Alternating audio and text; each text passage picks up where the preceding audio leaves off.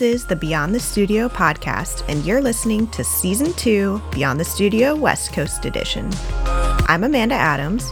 And I'm Nicole Muller, and we're here to help you figure out the business of being an artist. Here we'll share honest conversations with artists, makers, and business experts and dive deep into the work that happens beyond the studio.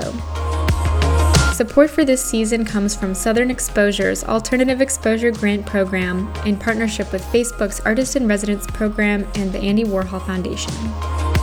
If you find value in listening to Beyond the Studio, we'd love to ask you to leave us a rating and review on iTunes. It's the easiest way to show us some love and to help others find the podcast. Thank you so much in advance for letting us know what you think and for supporting the show. You might hear some adult language used occasionally on the show, so please be mindful of those around you and pop in some headphones if needed.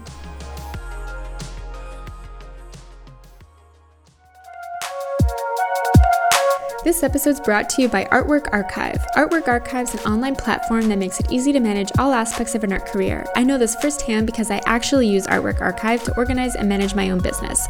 Artwork Archive tracks your artwork, sales, shows, and contacts, automatically builds schedules, and sends you reminders so you're always one step ahead. And for a limited time, Beyond the Studio listeners get 20% off when you get started with their free trial at www.artworkarchive.com/beyond. Start connecting with collectors, getting organized, and building your art career now. Welcome to Beyond the Studio. Today we are interviewing Wendy Chen, a fiber artist and woodworker in San Francisco. Wendy, thank you for being on the show. Oh, I'm so happy to be here. Thanks for having me. Can you start by just walking us through your career path thus far, which has been an awesome one, as I can see from the internet? I always say that, like, if you've lived as long as I have, you better have something to show for it. You know what I mean? I just turned 51 like a couple of weeks ago, so I'm like, oh yeah, well, happy birthday! I've done quite a few things. Thank you. Happy belated. Thank you. So I like to say that I feel like I'm on my third life. In my 20s and my 30s, I owned an independent record store here in San Francisco called Aquarius Records. It was a really influential indie shop. Known worldwide. And then in the early days of iTunes, Apple really needed music experts to come in and help build the iTunes store. So after 14 years at the record store, I moved to Apple and worked there for 8 years, mostly doing iTunes related stuff. When I started at Apple, iTunes was just the music shop. And in the following 5 years, we added podcasts, TV, movies, iBooks, iTunes U, all of the rich media types that make up the iTunes store that we know today. And then we released iPhone and opened the App Store. So my final 3 years at Apple, I was at the App Store working as managing editor. The editorial team was the team that decided what were the best apps and games to feature on the front page of the store on a weekly basis. So I did that for 8 years, and then that brings us up to about 2013, and I decided that I wanted to focus on my own creativity for the first time in my life. So I left, and I've been making work ever since. So I make my living from art now. I have a little bit of, well, this isn't overlap at all, but I also worked for Apple for a little while, but I was in like a retail store in the Genius Bar, just fixing phones all day. That's really badass. You know, whenever we needed to hire people for the editorial team at the App Store, we always were like, who are the awesome people from retail? Because you guys know exactly what's going on. You know the devices inside and out. Yeah. It's so cool to hear, too, that podcasts were introduced into iTunes during your tenure at Apple. So in another roundabout way, we sort of have you to thank for being able to work on this podcast at all. I'll take that. Yeah, you know, you did enough behind the scenes work. We want to really get you into iTunes more deeply. Yeah, that's a pretty incredible life story, just in your condensed description, but we really would love to dive further into each of those chapters, and then talk especially about your current creative work and how you're balancing managing, making a living through your work. But I'm curious to know a little more about everything that's led up to that. So how did you get involved with, or how did you start to manage this record store. Did you found it? Was this something that you'd always had in your background? You always wanted to be an entrepreneur? Oh, no. I don't know that when I was in my 20s, I even thought about it as being an entrepreneur. I'm Generation X. Maybe you guys think about it that way. But for me, I was just like, what's the most interesting thing that I could possibly be involved in? I was just super into music when I was in college. I was a radio DJ at the university radio station at the University of Hawaii, and then at the station at San Francisco State. And for me, like, music was just the scene, was just the center of my world. It was, I consider record stores to be the place where you find your next favorite album, and it's where you make new friends, and, you might get a date there, and you definitely need to figure out, that's where you figure out where, the great show is that night that you're all going to go to, kind of thing. It was just kind of my social scene. And so I thought it made complete sense to just immerse in it. So I needed a part-time job when I was in college studying filmmaking. So I just started working there. And then when I started to get to the end of my time in college, I realized that I was more interested in the music scene than in filmmaking itself. I realized that filmmaking is a super long, drawn-out process. A lot of it is asking for money. A lot of it is like having, it just takes years to see the results of all of your creativity and hard work to come to kind of fruition. And that wasn't a process that interested me that much. So I realized that music was it continued to be the thing that I was most interested in. So yeah, that was the 90s, kind of a 90s indie rock expert. When I left college, I decided I would just do it full time. And I purchased the record store from the previous owner, who had owned it since the 70s. So Aquarius is San Francisco's oldest independent record store. Like the Dead Kennedys met through an ad on our bulletin board, and oh my God, Husker Du played like their first in-store in San Francisco in our backyard, and kind of a legendary independent store, known for championing great music from all genres, from punk to metal to everything in between. I feel like I'm rambling now. No, I am super interested in all of the music talk as well, because that's something I'm also very passionate about. I have no skills with music whatsoever, but growing up, it was the only way that I felt like I could find people that I related to by going to shows and going to record stores and just trying to make friends with people in bands. And now I'm married to a musician. Yeah. Well, yeah, I mean, I think feeling passionate about it doesn't mean that you have to play an instrument. I mean, I always say I don't really play, I play my records. I don't, I play guitar, but not very well, and I didn't pick it up until later. But being passionate about something and immersing in it is absolutely what I think we should all do at any time in our lives. The things that you're most excited by, you should go straight to the heart of that. Yeah. And I feel like not being a maker of a type of art doesn't mean that you can't be greatly inspired and influenced by that. And like music is a prime example. Not everyone can do it, but I'm sure just about anybody has their own personal connection to music and how it affects them. And especially in like punk culture, like it was such a specific world that you could be in. Well, the ethos of punk is DIY, right? So it's do it yourself, from starting your own label to starting your own band to starting your own magazine or whatever you want to do. And you get to participate in any way. You don't have to be the musician in order to play a really key role in whatever scene you're interested, whether it's music or art or, anything else. There's a lot of different roles, and you get to define what that role is, and other people don't get to define it for you. Yeah. Was it always your ambition to take over the business, or was it a little bit of being in the right place at the right time? Like, how did it evolve from you working full-time to then taking over the business? I was in school and working there part-time. And then when I finished making my thesis film, and that toured around the world, it played at Sundance and all these different places. But then I realized that I didn't want to make film for a living. Then I was like, okay, well, record store full-time, let's do it. And at the same time, it occurred to me that the neighborhood where my record store was located was no longer sort of the best neighborhood for it to be. All of the artists and musicians and San Francisco freaks lived in the Mission in the 90s, and our record store was not in the Mission. So I said to the owner, why don't you just let me have it and I'll move it to the Mission? So he sold it to me. I got the money from two of my best customers who just lent me a little bit of money. I was really happy that I got to pay them back really quickly, but that enabled me to take over the store and move it to the neighborhood where I think it belonged. And how did you transition from doing that into working for Apple? So after 14 years, some of which, as I said, was part-time when I was in school, some of which was me managing it, and then a lot of it was me owning the store and having my own staff. After 14 years, I was just kind of done. Like, I'm really omnivorous when it comes to life, and it's not that I didn't love it still, but I felt like I had done what I came to do. Like in the independent music industry, like owning your own record store and kind of getting to really like immerse in your own bliss of like, this is the music that I love and I get to turn on all of my customers to it and the rest of the world. Like that was great. And I was so immersed in it for so long. And then I was like, but what else is there? Kind of thing. So owning a record store is awesome. It's one of the coolest things that you can do in the music scene. But by that time I was like, what else does life have to offer? I'm just really omnivorous. I wanted to see how other people lived.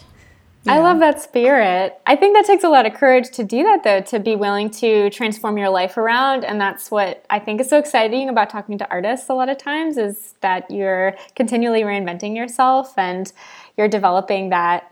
I think they either have that innately or learn to develop that comfort level with the unknown and being willing to continue to expand their definition of themselves and their comfort zone. So it's really exciting to hear how you've been able to do that so successfully throughout your life. So it sounds like you were looking for the next thing, and did you seek this opportunity out? Were you kind of recruited from Apple at this time? How were you able to see yourself and your passion for music translating into this tech industry? Well, when I left Aquarius Records, I didn't know what I was going to do next. So I had made sure that I had set aside enough funds to be okay with not knowing what I was going to do next for a little bit. And I started working in political campaigns. There was kind of an historic political campaign that happened that year here in San Francisco, which I won't go into.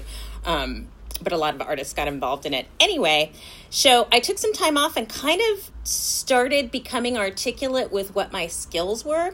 Because I had spent so long at the record store, I'd never had to write a resume. I'd never had to define what my skills were or anything like that. And LinkedIn had like just started. So I was like, oh, maybe I should put something on LinkedIn. So I was just kind of having a good time doing whatever, working in politics, making things happen, and kind of falling in love with my city again. But one thing that happened was I had been an Apple fan since I was a teenager. When I was a sophomore in high school, my dad brought home an Apple IIe, and I learned how to program on it, and I loved it so much, and it made so much sense. And since then, I had owned like every iteration of, iMac when it first came out and all the different models of Apple computers. So I just was looking on Apple's job boards one day and noticed that they were looking for some producers, as they call them, to help build the iTunes music store. And so I thought, this is perfect. This is what I've been doing. I'm super Apple literate and music is my life. So it made a lot of sense. So I found myself there. And my first role there was managing the iTunes Essentials series. iTunes Essentials, which doesn't exist anymore, was iTunes' version of like the mixtape. So we would put together compilations on different artists or different topics. So everything from, Bruce Springsteen for beginners to, like hip hop workout mix, that kind of thing. I managed a small army of freelance compilers across the globe. That was really fun. Oh my God, that sounds incredibly dreamy. Just basically making playlists for a living. Yeah, it's great. I've always gotten paid to do that, basically, right? I think that if you want to sum up my time at the record store and at iTunes and Apple, it's that I was getting paid to curate other people's work. I was getting paid to support and evangelize other people's work, my friends that were musicians, all the, the bands that I love, the great app designers and game designers that are doing groundbreaking work in the mobile space now. All of that was my job, to kind of collate it and go through it and define what makes a great app or what makes a great single kind of thing and pull that out. So I did that for so long. And then by the end of my career at Apple, I realized, as I was beginning to think about leaving, I realized that curation is great and I'm naturally good at it. It's just kind of what I do. But I wanted to focus on my own creativity and not anybody else's for the first time in my life.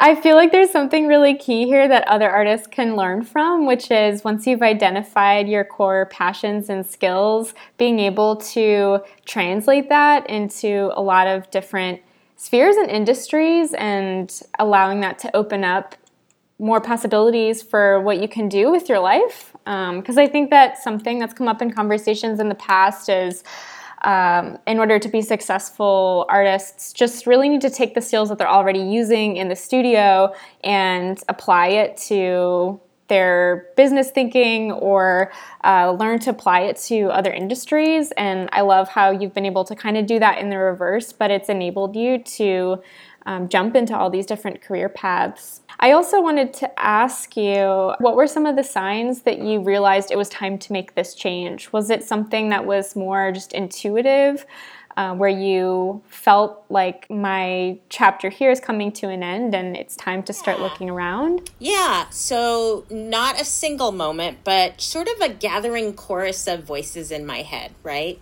So for one thing, I was done with the commute. The commute is kind of awful from San Francisco to Apple headquarters in Cupertino. So there was kind of like the ennui of that. But then this was like in 2011, 2012, when blogging was kind of more of a thing, remember?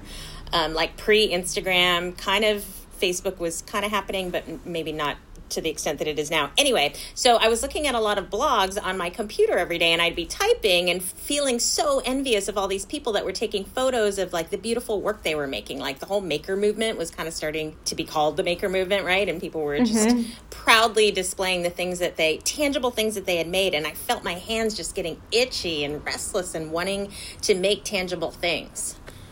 And eventually those voices got so strong and so loud in my head that I thought, well, maybe I could go.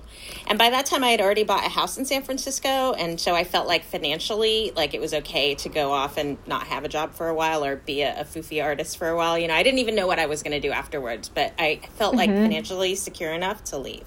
I feel like that's such a huge lesson for people to take away as well. Like it's really scary when you make a jump, changing your career path or choosing to go to be like fully self-employed. It's so smart to line up your finances in advance so that if there is a difficult adjustment period, you are prepared for that. Yeah. I took the plunge going full-time a little bit over a year ago, and it was like a very slow tapering off from like a full-time job to a part-time job to like really, really limited hours. I had to constantly remind myself, like, save for when you step away from your job because it's going to be a little bumpy. And it totally was a very bumpy first year, but I came out alive. Yay. Congratulations. Good for you. Thank you. I think the important thing is to remember that you're in control, right? You made the decision to leave whatever you were doing before. You get to make the next 2, 5, 10 decisions in the next few years about what you're going to do with your time and your money and your life. Like, you're in control. It's important to remember that and to not feel like anyone else is calling the shots for you. I totally agree with that. Yeah. When you made that transition in stepping away from Apple, what did that really look like? Did you know exactly what type of art making you were interested in? Or you were like, I just want to play around and hope something works out? Yeah, so the first thing I did was go on vacation for like a month, just to get everything out of my system. Got to take a break. Yeah, I went to Morocco and Spain for like a month. And then I came back and I decided that I was going to take classes because I didn't know what form my creativity was going to take. And I didn't know, if it was possible to make a living from your own creativity or not. So I just decided to take classes in anything that I was even slightly interested in. So I ended up taking like a dozen just classes here and there. Ceramics, printmaking, stone carving, interior design, LED lighting, like so many different classes. I can't even remember them all now. Yeah. So I just took them and, within 5 minutes, you would know whether or not you enjoyed the process of doing something or not. And so the only two things that stuck with me were wood carving, and I took a refresher macrame class. My mom had taught me macrame in the 70s, but I'd forgotten sort of how to get started. So I took like a refresher course, and it was within 5 minutes, I was like, oh yeah, I remember. This feels so good to do this. I just want to keep doing more of it. It was the same thing with wood carving.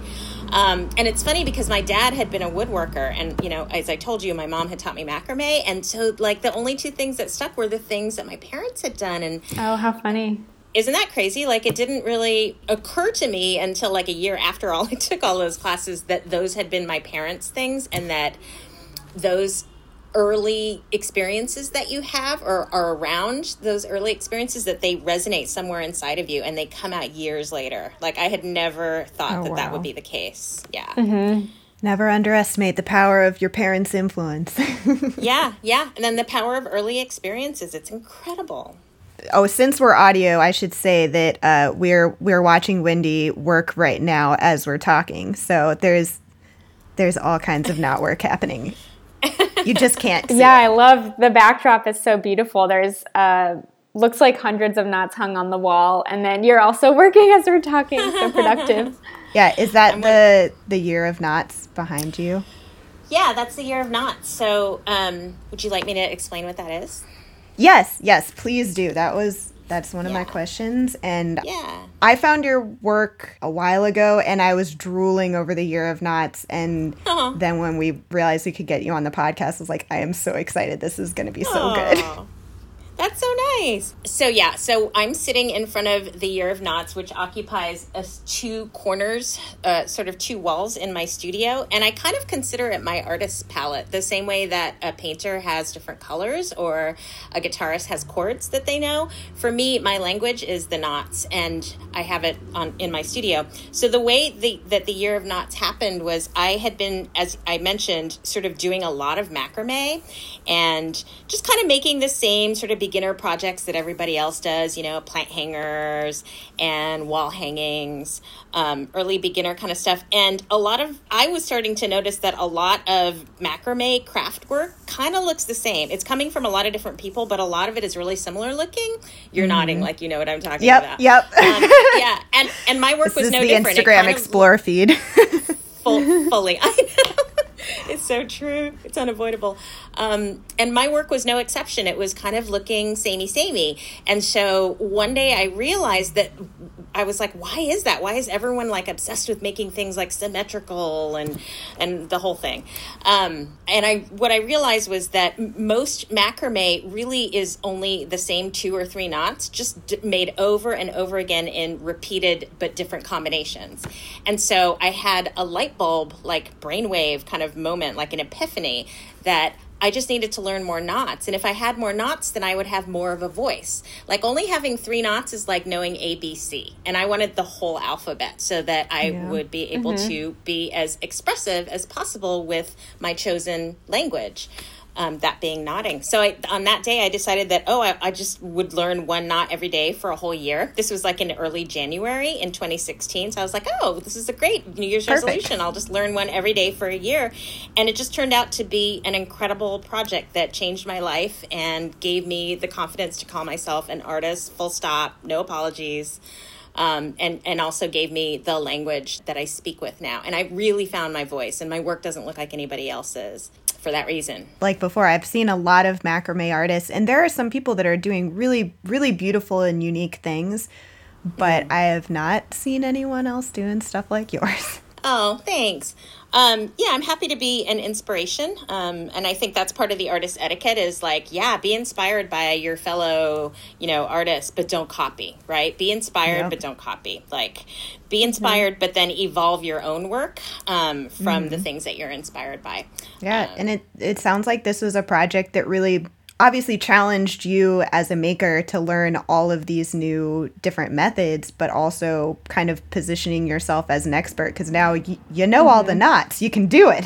You can do it all. Yeah. I mean, for me, fluency is a value that I have. I value fluency and proficiency and people who are experts in what they do. And that's the craft person in me coming out, like as opposed to art. Do you know what I mean? Like, craftspeople really know their materials and really speak the language of the materials and the context in which they work. And I think I just respect that so much. So, when I first started on this creative journey, I thought of myself as a craftsperson, especially with the woodworking too. I was just obsessed with getting the work to look beautiful and understanding my tools and keeping my gouges sharp, as a craftsperson. So I still bring a very craft-oriented approach to the work that I do, but I also think of it as fine art. And, we could talk forever about what are the overlaps and the distinctions between craft and art, but I do think of it that way. Yeah, that was definitely a very common conversation in college. Nicole and I both attended art school, and that's how we became friends and kind of started the early phase of the podcast. But nice. I know I was always kind of torn between that artist and craftsman dichotomy, where it felt like I had to separate the two, but I still felt very much in tune with each part. And I think it's such a weird thing to try to come to terms with, because you don't feel the need to have these separate distinctions. I think it's good to recognize the different parts that make you whole, and then pay them as much mind as you feel need, but don't let it kind of stop you from doing what you want to do. Yes, and that takes a certain level of confidence in your vision, right, and your skills to be able to be like, I know all this other stuff, and all of that stuff is part of the conversation, but I'm still going to make decisions based on what I think is important. Yeah. And so just to circle back, so for me, having that confidence came from having the proficiency and the expertise that I had taught myself over the course of the year of learning all the knots. And then how were you sharing this project as it was happening? Were you blogging about it? Were you posting to your website or Instagram? Like, how were you starting to share your work while you were developing this language?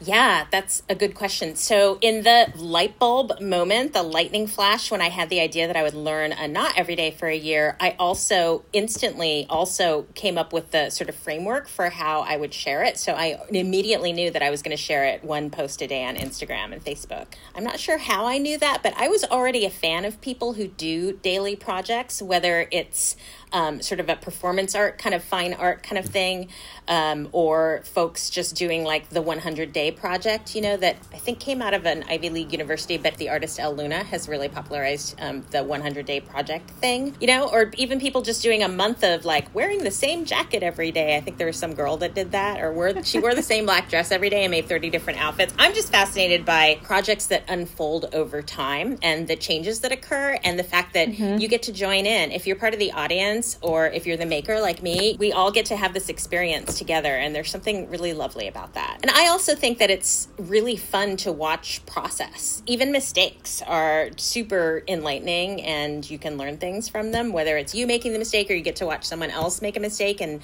for them to be like embarrassed or humble about it, or how they handle the mistake. Like, there's something to be learned from watching artists and craftspeople at work. So I just find it so valuable to watch other people share their process. So I was happy to do it. Well, I think what you just said about process is the same thing that we share in wanting to know about other artists. I really love seeing artist studio process too. And Amanda and I both listen to plenty of podcasts about that. We love platforms like Instagram for that reason. Getting to see the behind the scenes is always really interesting. But I think that's kind of how this evolved too, is wanting to see more of that about artists' career paths.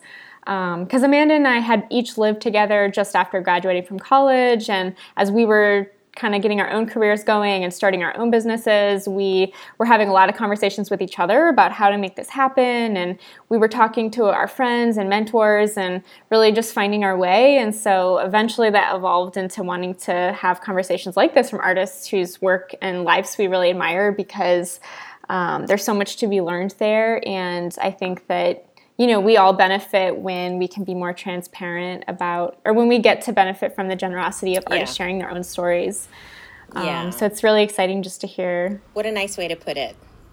Oh, thank you. Yeah, that's good. Benefiting from other people sharing their stories. That's really nice. So to go back to the Year of Knots, as you were sharing it throughout the year. Did you find that the audience for your work was also just naturally growing out of that? How did you start to, I guess, professionalize the work that you were doing too, or start to take on projects? Did you find that there was just kind of an organic interest that was developing through your work that year? That's a great couple of questions. So let's see if I can address them. So for the audience building part of it, yes. I think I started the year with like less than 1,000 followers and ended the year with maybe 14,000, and it's doubled since then. So it's kept on snowballing, even though the Year of Knots is over. And I attribute that to those folks being kind of like me, liking watching artists and their process. I also think that the feed was really beautiful. I mean, I consider it a successful sort of year-long feed because knots are gorgeous. I think that, we all know that they are these mathematical objects and that they're functional, and most of them were invented by sailors, and they all are, they do things like knots were invented to, to hold something or pull something or whatever, to keep your shoes closed. What I feel that I have to offer the world of knotting is the aesthetic perspective. So I like to think that the knots for me reside at the intersection of sort of technology and utility and aesthetics.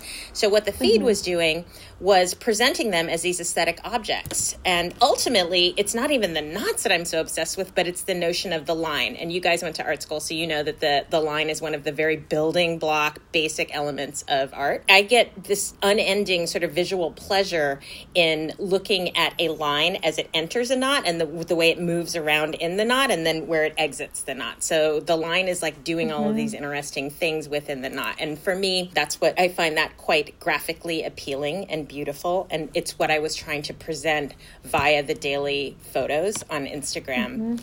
And I think the growing audience is a testament to being somewhat successful with that endeavor. Yeah, and this will be a comment to listeners. If you have not seen Wendy's work yet, do yourself a favor and go look at her Instagram feed right now, because it's really cool being able to see the whole grid of all these different knots that are presented so similarly, but they all are so unique.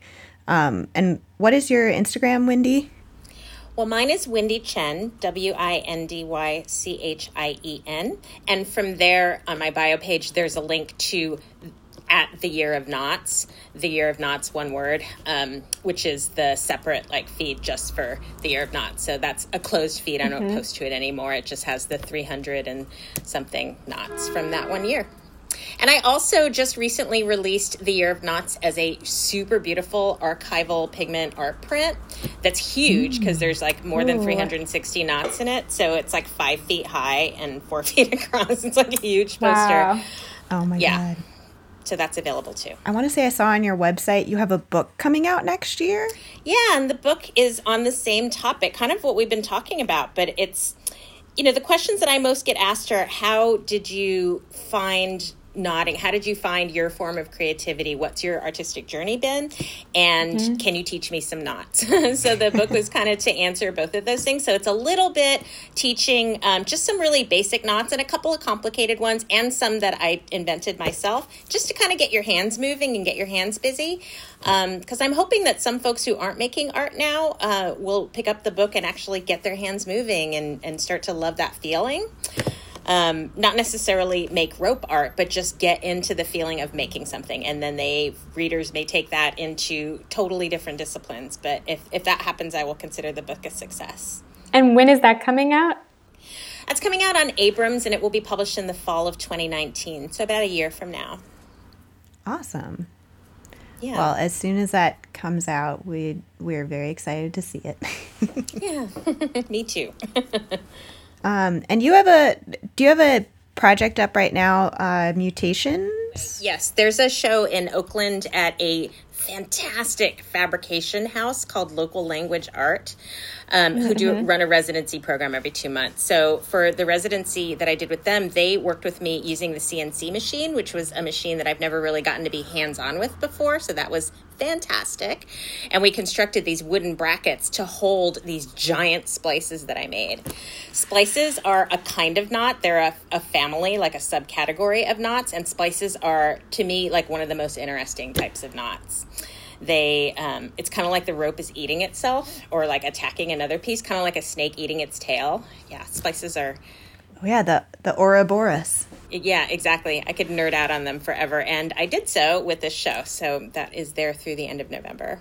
And we'll share a link to that so anyone in the area will know where to go see it and Thank you. All of that good stuff.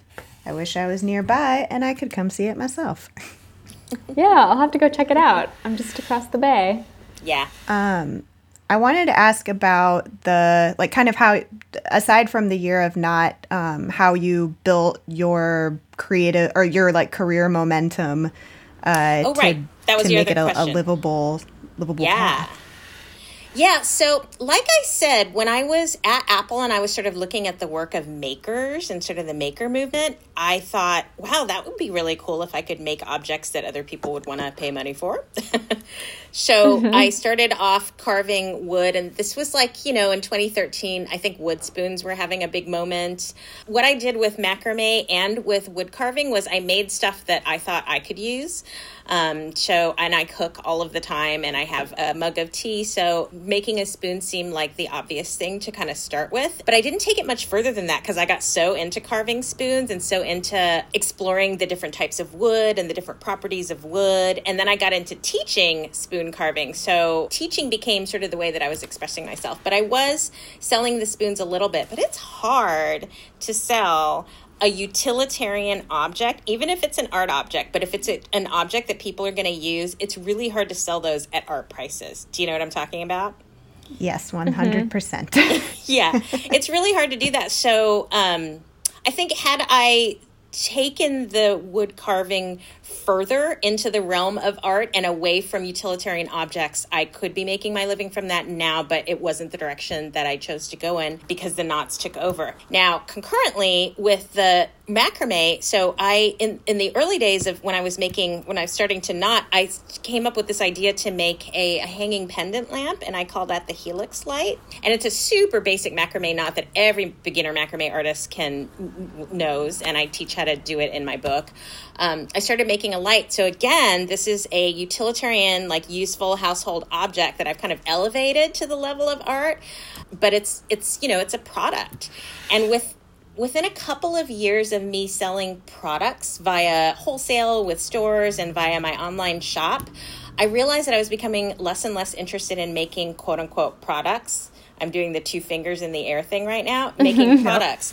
Because what I realized that as the lights got more and more popular, I realized that if you're going to make a product, the problems that you end up having or the challenges that end up becoming part of your daily life are challenges of like the supply chain and volume and what's your wholesale prices versus your retail price and packaging and fulfillment and all of that stuff that I was not interested in solving those challenges. Like I'm not interested at all in problems to scale, and also boredom, right? Because a customer is going to expect that the lamp is the same every single time, or if a customer placed a big order, they're expecting them to all look exactly the same, and that's kind of the opposite of being artistic, I think. So I got bored really fast with making them. I think the Helix lights are a beautiful object, but for me, the creative part of designing them was over. And then I just kind of had to start making them over. And I had assistants that were helping me. The more I realized that products weren't what I was interested in, the more I went in the direction of making one-off, site-specific, large installations. And once I started doing those, it was like game over. I love making work that responds to the site on which it's located, and that's really large scale.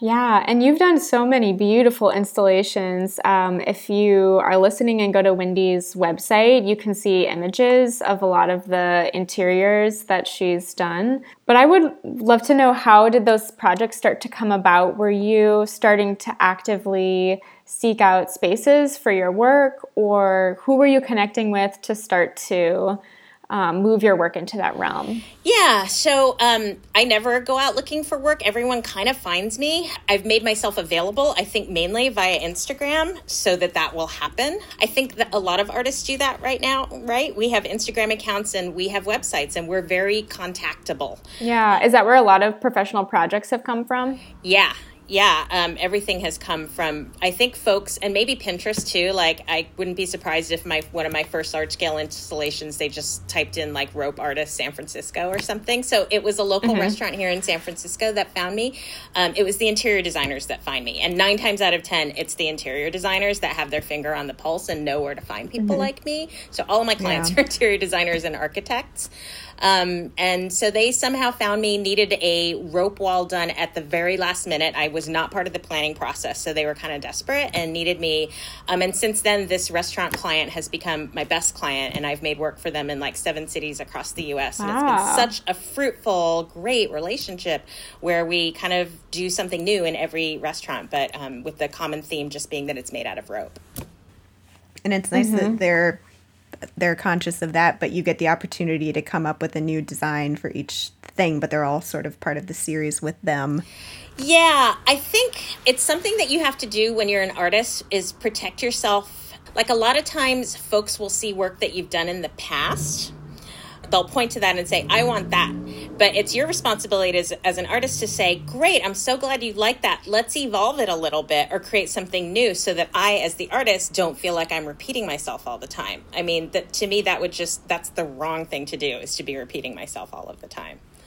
Yeah. Do you have any advice for artists on broaching that conversation? Yeah, I think maybe the way that I just said it is the way I've said it before, which is like, oh, I'm so glad that you like that. And then you can say, what is it about your space? If I'm talking to the client, what is it about? Tell me more about your space and your site and what you're looking for in terms of concepts or shapes or colors or that kind of thing. I'm so glad that you like that thing that I made before. Tell me more about your space, and I would love to try to evolve this idea and make something custom for you. And frankly, when you tell clients that you're going to make something special and custom for them, they're going to feel really good about that. That sounds so much better than saying like, oh, I just ordered this thing that I saw before. So everyone wants something custom and special for them, right? Yeah, and I can second that for sure, because I'll have times where people will be like, oh, I saw this illustration of yours online and I love it so much. I want that on my branding. And I'm like, well, that already exists someplace else in its own world, and I'm happy to do something in that direction with you, but let's come up with something very specific just for you that you can use, and it won't be confused with any of my products. It can be difficult because people just see what they like and want more of that, but it's good to like set that expectation, and then they are surprised. Yeah, that's exactly right. I think you put that really well. And then what you've got at the end of the day is a body of work. You don't have one piece of work that you've repeated over and over again to the point where you're totally bored with it and don't love it anymore. But then what you have is a body of work that has your voice all over it, and it's all kind of related but different. Yeah. I think that's part of the goal of what we're trying to get to here. Yeah, thanks for sharing that. I was curious to know because my work in the studio is really process-based also, and I paint really intuitively, but I've also started to move into the realm of mural painting and take on more site-specific commissions, and so it's been kind of new for me to try and figure out how to adapt my studio process to that, or to be able to have those conversations with potential clients about what my process is like, and to have something to share with them or show them that will give them an idea and get them excited about where the piece could go, but leave it open-ended enough to where, it's not an exact replica of something that I'm showing them. So I was just curious how you kind of get your clients on board with that and give yourself the creative freedom to be able to do something a little bit different each time. Yeah, and it's a really good point and I'm so glad that we're all like very aware of it and articulate about it, because it's something that you want to be aware of, right? As your work matures and you become more known for, being awesome and good at what you do, then I think that you folks will automatically kind of give you greater and greater latitude to just, at this point now, when folks come to me about a space, they say, here's a space, what do you think? What do you think would be great here? What would you like to make? That sounds like the dream. Yeah, and it's nice, and hopefully it means that I've made good work, and that I'm coming across hopefully what it means is that I've made good work and earned potential clients' trust. Mm-hmm. I wanted to ask if you have any like habits or routines or tools or resources, like anything that you're using in your work life to kind of manage it all and to keep it from overwhelming you, especially if you're doing so many projects. I do feel overwhelmed often. So Yep. that Thanks is for your an honesty. ongoing. Yeah, so that's an ongoing challenge that probably everybody has. So, I mean, I'm trying really hard to keep this a one-woman show. I have managed teams in my 2 previous lives for so long, teams and staffs, that it's kind of a novelty for me to get to just do it on my own. And I also have realized that as an artist, I really need my alone time. Like, I treasure my time in my studio when I'm alone. Because that's where you get to like fuck up and make mistakes or like be lazy or be busy or whatever, like anything, and nobody's watching. So I'm trying really hard not to have a team. So that being said, I have learned how to say no. Like in the past year, I've learned how to say no to projects that I felt were not pushing my work forward towards the goals that I have. I've learned to say no to projects that I felt like were asking me to repeat myself, like we were just talking about. Yeah. And I've also learned to ask for help when I need it. So like I have an accountant, I work with a press representative, I have a business coach. So all those folks who are really good at doing something that I'm not very good at, I just consider them part of the team, but they're not here on a daily basis. Do you know what I'm saying? Yeah, knowing when to outsource and when to set boundaries for yourself, kind of. Yeah, exactly. Those 2 things. Exactly. These are things that are so difficult, but it's especially if you value being independent and handling everything yourself, and if you're like, if I can figure it out, but also knowing that your time is valuable, and if you're wasting your valuable time working on something that you're not good at or not passionate about, you're taking away from the time that you could be creating.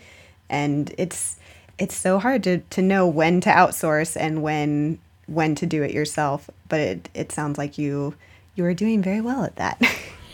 Well, I feel like sometimes it's hard to know when to outsource, but sometimes it's totally clear when to do it, right? Like, I don't want to have to do my taxes every year or learn how to do my taxes from the point of view of an artist, because I'm sure there's some like voodoo way of doing that I don't care to know about. So I have an accountant who only works with creative, so she's great for that.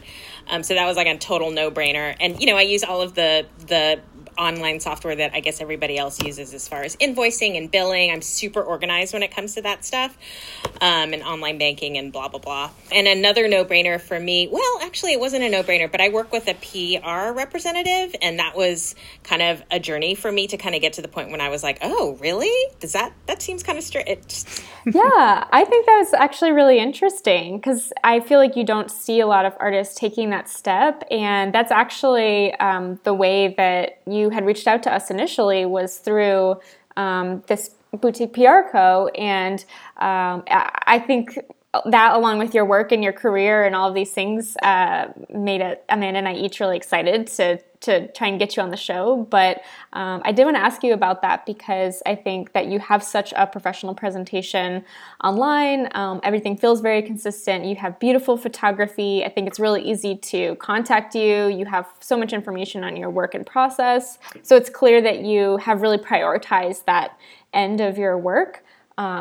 And I'd love to hear a little more about the relationship with them and how they kind of help in service of that. So when I started making art, I launched my studio online and got my first studio in 2015, so just about 3 years ago, and I was 48 years old when I did that. And so I didn't have the benefit of starting to make art in my 20s and being like, oh, I'll just let it, grow quietly and organically while I figure stuff out for the next decade or kind of 2 decades. Like, I didn't have the luxury of that kind of time.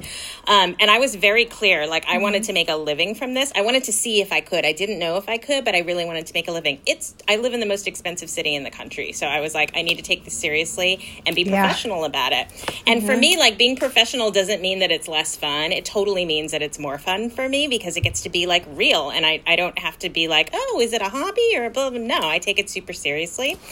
Yeah, so it seemed to me that the best way for my potential clients to see my work was by getting it in front of them via things like magazines or really great, beautiful press, right? I knew that editors would love my work if they had the opportunity to see it. But how do you get them to see it? I mean, there's so much noise out there, right? Everyone's clamoring for attention. So it just seemed to me that it was like the most practical thing I could do would be to find a PR representative who loved my work and wanted to advocate for it and had expertise in the sort of lifestyle and art circles where my work resides. And yeah, at first I was like, ooh, that's so not punk rock to have a PR rep, But then I was talking to my friend Hannah, who is a total badass in the music scene, and she sometimes helps me make some of the lights. She's released videos and several albums in her own right. And she was like, Wendy, I always hire a press representative every time I release an album. Like, you have to. It's just like...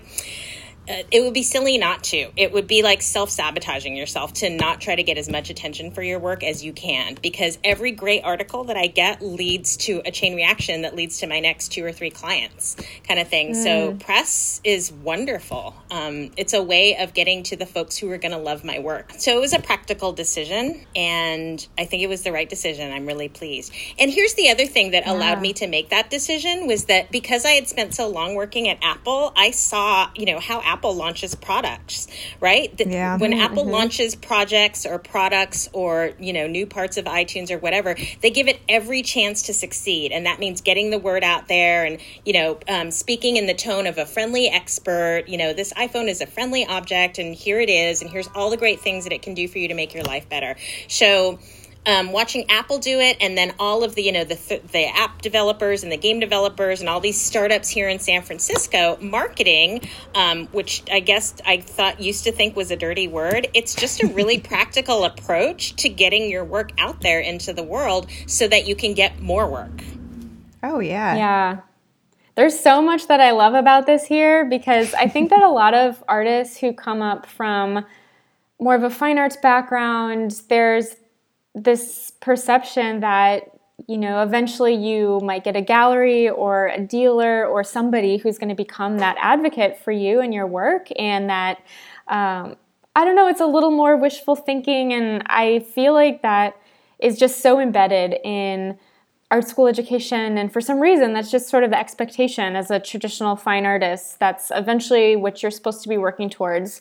But I really love that you're taking control of your own destiny in a way, recognizing that, you don't have to wait for someone else to come to you and offer to represent your work, but there are other advocates out there that can help get your work into different spaces, and also seeing other potential avenues for your work to exist in, and not, thinking of that as just sort of one pathway, but that there are really so many other opportunities out there for putting your work into new contexts and spaces. And I love that, because I haven't really heard of many artists doing that, and it has obviously worked really well for you. And I think what you said earlier, just about being in control of your own work and life, is really evidenced here by that decision. And it just seems like it's led to so many opportunities. It has. And it's so interesting hearing you talk, because I come from, as you know, in the beginning part, I was spending a lot of time with a lot of craftspeople, and we craftspeople are very used to representing our own work kind of thing. And so hearing you talk about it from the fine art perspective is super fascinating. And I get that a gallery might make sense for the type of artist who doesn't ever want to have to meet their customers or have to deal with like the money part or, the negotiating, the back and forth or whatever. They just want to make the work. I totally get that. Then in that case, gallery representation might make sense.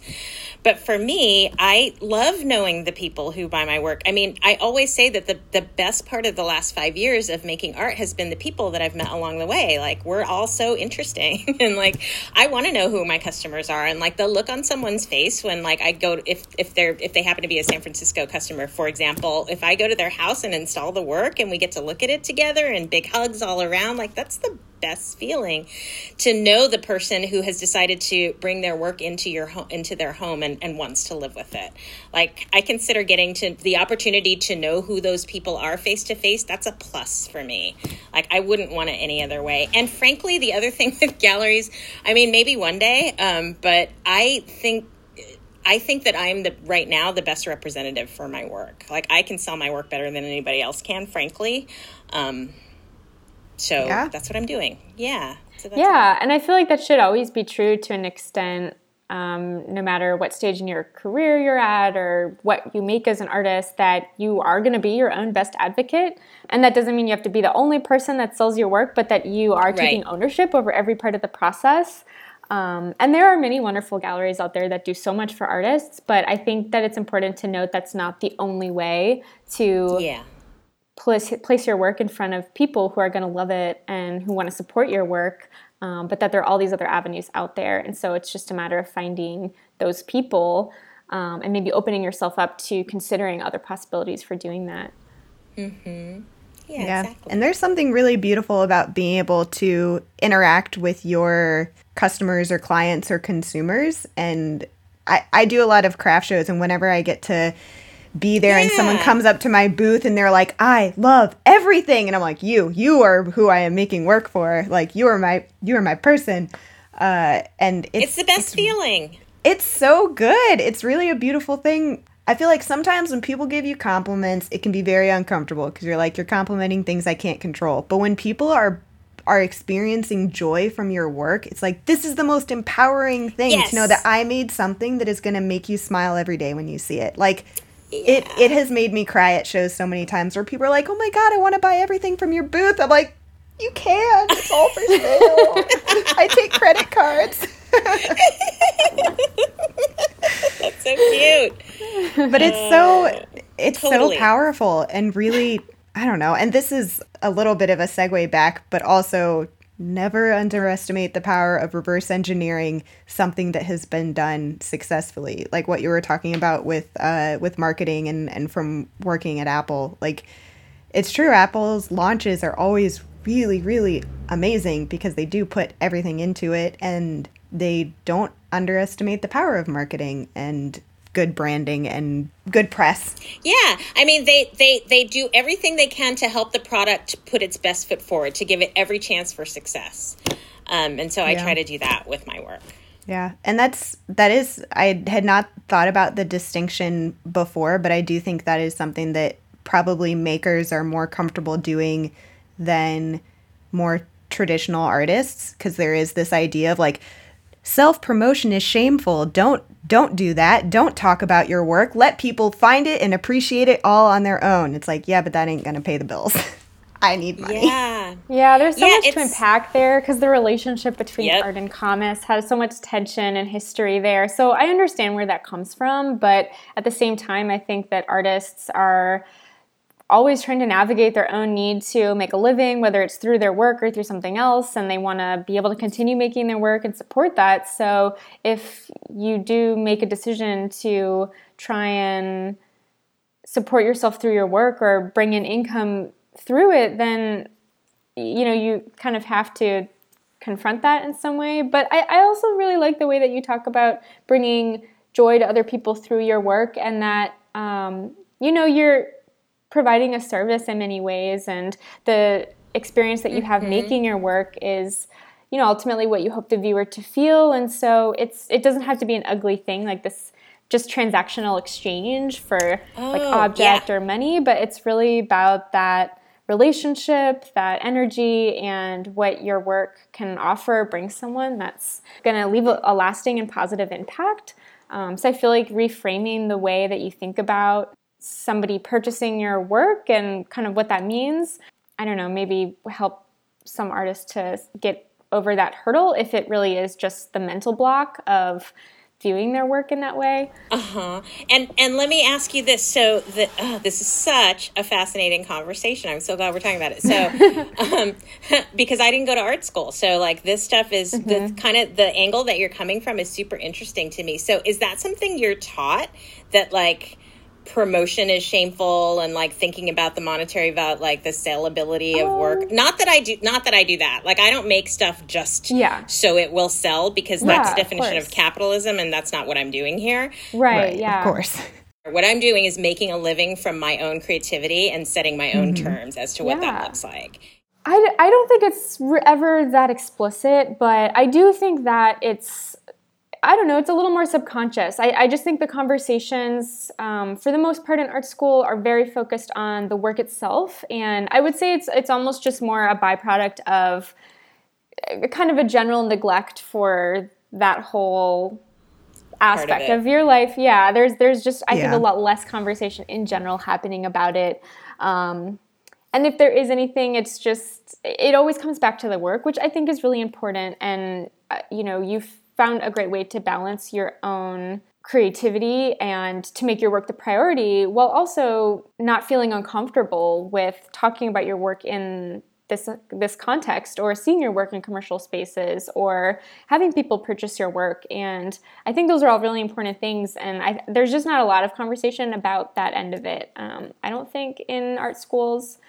I think it maybe depends on the department a little bit. Like if your department can go, that's true. We'll use like major, so it's very yeah. I was gonna say we'll use like ceramics as an example, because ceramics can very easily go into a really, really fine art direction, and it can also go into just straight up utility.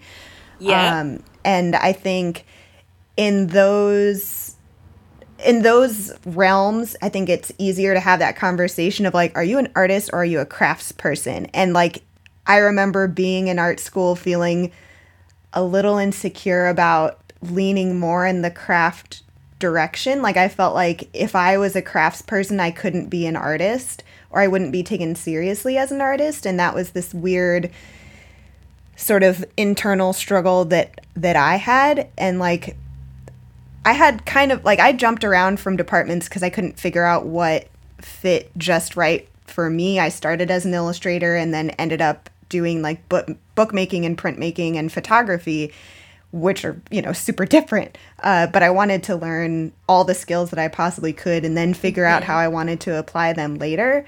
But I did feel like at school, and, granted, this is school like five years ago, right? Yes, that's when I graduated. But my experience with that was probably just a little bit different. And I think that it was more focused on the visual work. And I felt like leaving school, I was very confident with how my work looked. And I knew how to talk about it, but I had no idea how to get it out into the world and to try to make an income off of it. But I think pretty much immediately after school, I was like, cool, now I need to learn how to like create a business for myself. And then just a lot of time on the internet and some like online courses helped me in that route. But I'm not sure how, I'm sure it's different for everybody. Because obviously Nicole and I going to the same school had very different experiences. Yeah. Well, what I'm hearing is that, for neither of you, even though you were kind of on different tracks within the same school, for neither of you was some of the more practical stuff about selling your work sounds like that just wasn't part of the curriculum at all. Yeah, or at least that was my experience. I probably could have gotten more like professional practice out of school if I had been more intentional about it, but I think I just didn't even know to look for that side because I was just so focused on trying to make work that looked really good and honing my skills in that way. Fascinating. I don't know. That's fascinating. Yeah. Do you have any like stories or information that you would want to share that you feel like was really helpful in the growth of your career that you would like to share with artists or craftsmen or both at an earlier stage? I feel like some of that stuff has come up as we've been talking. Things like, give your work every chance to succeed and be out there in the world. And it's not a bad thing to think about who might be purchasing your work and kind of maybe put it in front of them in some way. Another piece of advice that I have kind of related to the putting your best foot forward part is I pay professional photographers to photograph my work. And I'm a decent iPhone photographer. I know how to use VSCO like everybody else does, and like kind of make the photo look good for Instagram. But there's no substitute for vibing, like finding a professional photographer that you totally vibe with, whose style complements your own, and paying them to photograph your work. I mean, not only will you then get high-res photography from them that's suitable for print magazines and any kind of press that you get, but they also help you see the work with new eyes a little bit, and they're going to be really skilled at putting the work into the context, like the room that it's in or the angle that you're photographing it at or whatever. They're going to be really good at that. So, photographers are artists like anyone else. And so I believe in them getting paid for their work, and I believe in partnering with them on photographing all of my big installations. I just think it's a really good investment. Yeah, I'm glad you mentioned that, because all of the photography on your website is absolutely beautiful. So it definitely shows. Yeah, I mean, the more professional that you can come across, that's how big projects sort of come to you. And projects that increase in size and budget over time come to you, the more professional that you can be. God, I sound like a business coach right now, and I'm totally not trying to sound that way. But no, this is all helpful. Here's another good piece of advice. Let me tell you this story. Okay, can I change subject? Yes. This is a good piece of advice because it totally worked for me. So I had been this summer, this year, I've kind of been at the point where I've kind of been whining that I don't have any super successful artist friends that I can go to, like with questions, or that I can just be like, what does your life look like? And what does your studio look like? And how do you do call it? Us now. Kind of no, thing. I'm just kidding. Okay, great. That's why we started the podcast, so we would have friends that we could go to. Well, no, exactly. And I'm happy to share what I've learned along the way. But like I said, I may be 51 years old, but I've only been doing this for less than 5 years. So anyway, so I had been whining that I don't have anyone in my life that is super successful. And my favorite artist is this artist. Her name is Janet Eckelman. And I don't know if you guys know her. She does those insane nets that are super huge, like the city block sized nets. I saw her piece at the Renwick Gallery in DC a few years ago. Oh my God, that piece. Yeah. So she has a piece here at our airport, San Francisco International Airport. And so I see it literally every time I fly somewhere. And usually I'm flying somewhere to go and make work for somebody. So it kind of sends me on my way. And I get really teary about it. Like sometimes I'll go early and just sit underneath it and look at it. Anyway, so I'm obsessed with her. And I saw that she was teaching a workshop in France this summer. She's American, but she was teaching in France. And so I paid money for the workshop and went to France to meet her and take the workshop, and it was the best experience. Like, she completely took me under her wing, and not even like her wing, but like we're kind of the same age, so we're friends now. And oh my gosh, that's amazing. Yeah, and hopefully, maybe some great projects will come in the future, between us. But getting advice from her from a fine art perspective and from a very successful fine artist perspective was something that I was missing in my life. So I went out and found that. And yes. I think also key to the way that I did it is that I didn't tap her on the shoulder and go, can I pick your brain? Which is the one thing that none of us should ever say, right? I didn't go, can I come to your studio and take all of your time and pick your brain? You should never do that. Like I went to her in the way that was, where she was inviting people to come and take this workshop. And so I felt like I approached her in the right way. And that was part of why we were able to connect in a really genuine, lovely way. So I believe in, going to your idols or, the folks that inspire you in a way that makes sense for them, and seeing what happens. Oh, that's amazing advice. Thank you. Yeah, but that was like the highlight of my year, I think, was meeting Janet Eckelman. It is so cool being able to connect with other artists. And I know that was a huge reason why Nicole and I wanted to start doing the podcast. Was there were so many things that we kind of had to learn the hard way, and we wanted to have these conversations with artists, but not be the only ones gleaning information from them. We wanted to share that with our community and whoever else. One last question, Wendy, where can people find your work? Sure. So my website is at wendychien.com. It's just my name, WINDYCHIEN.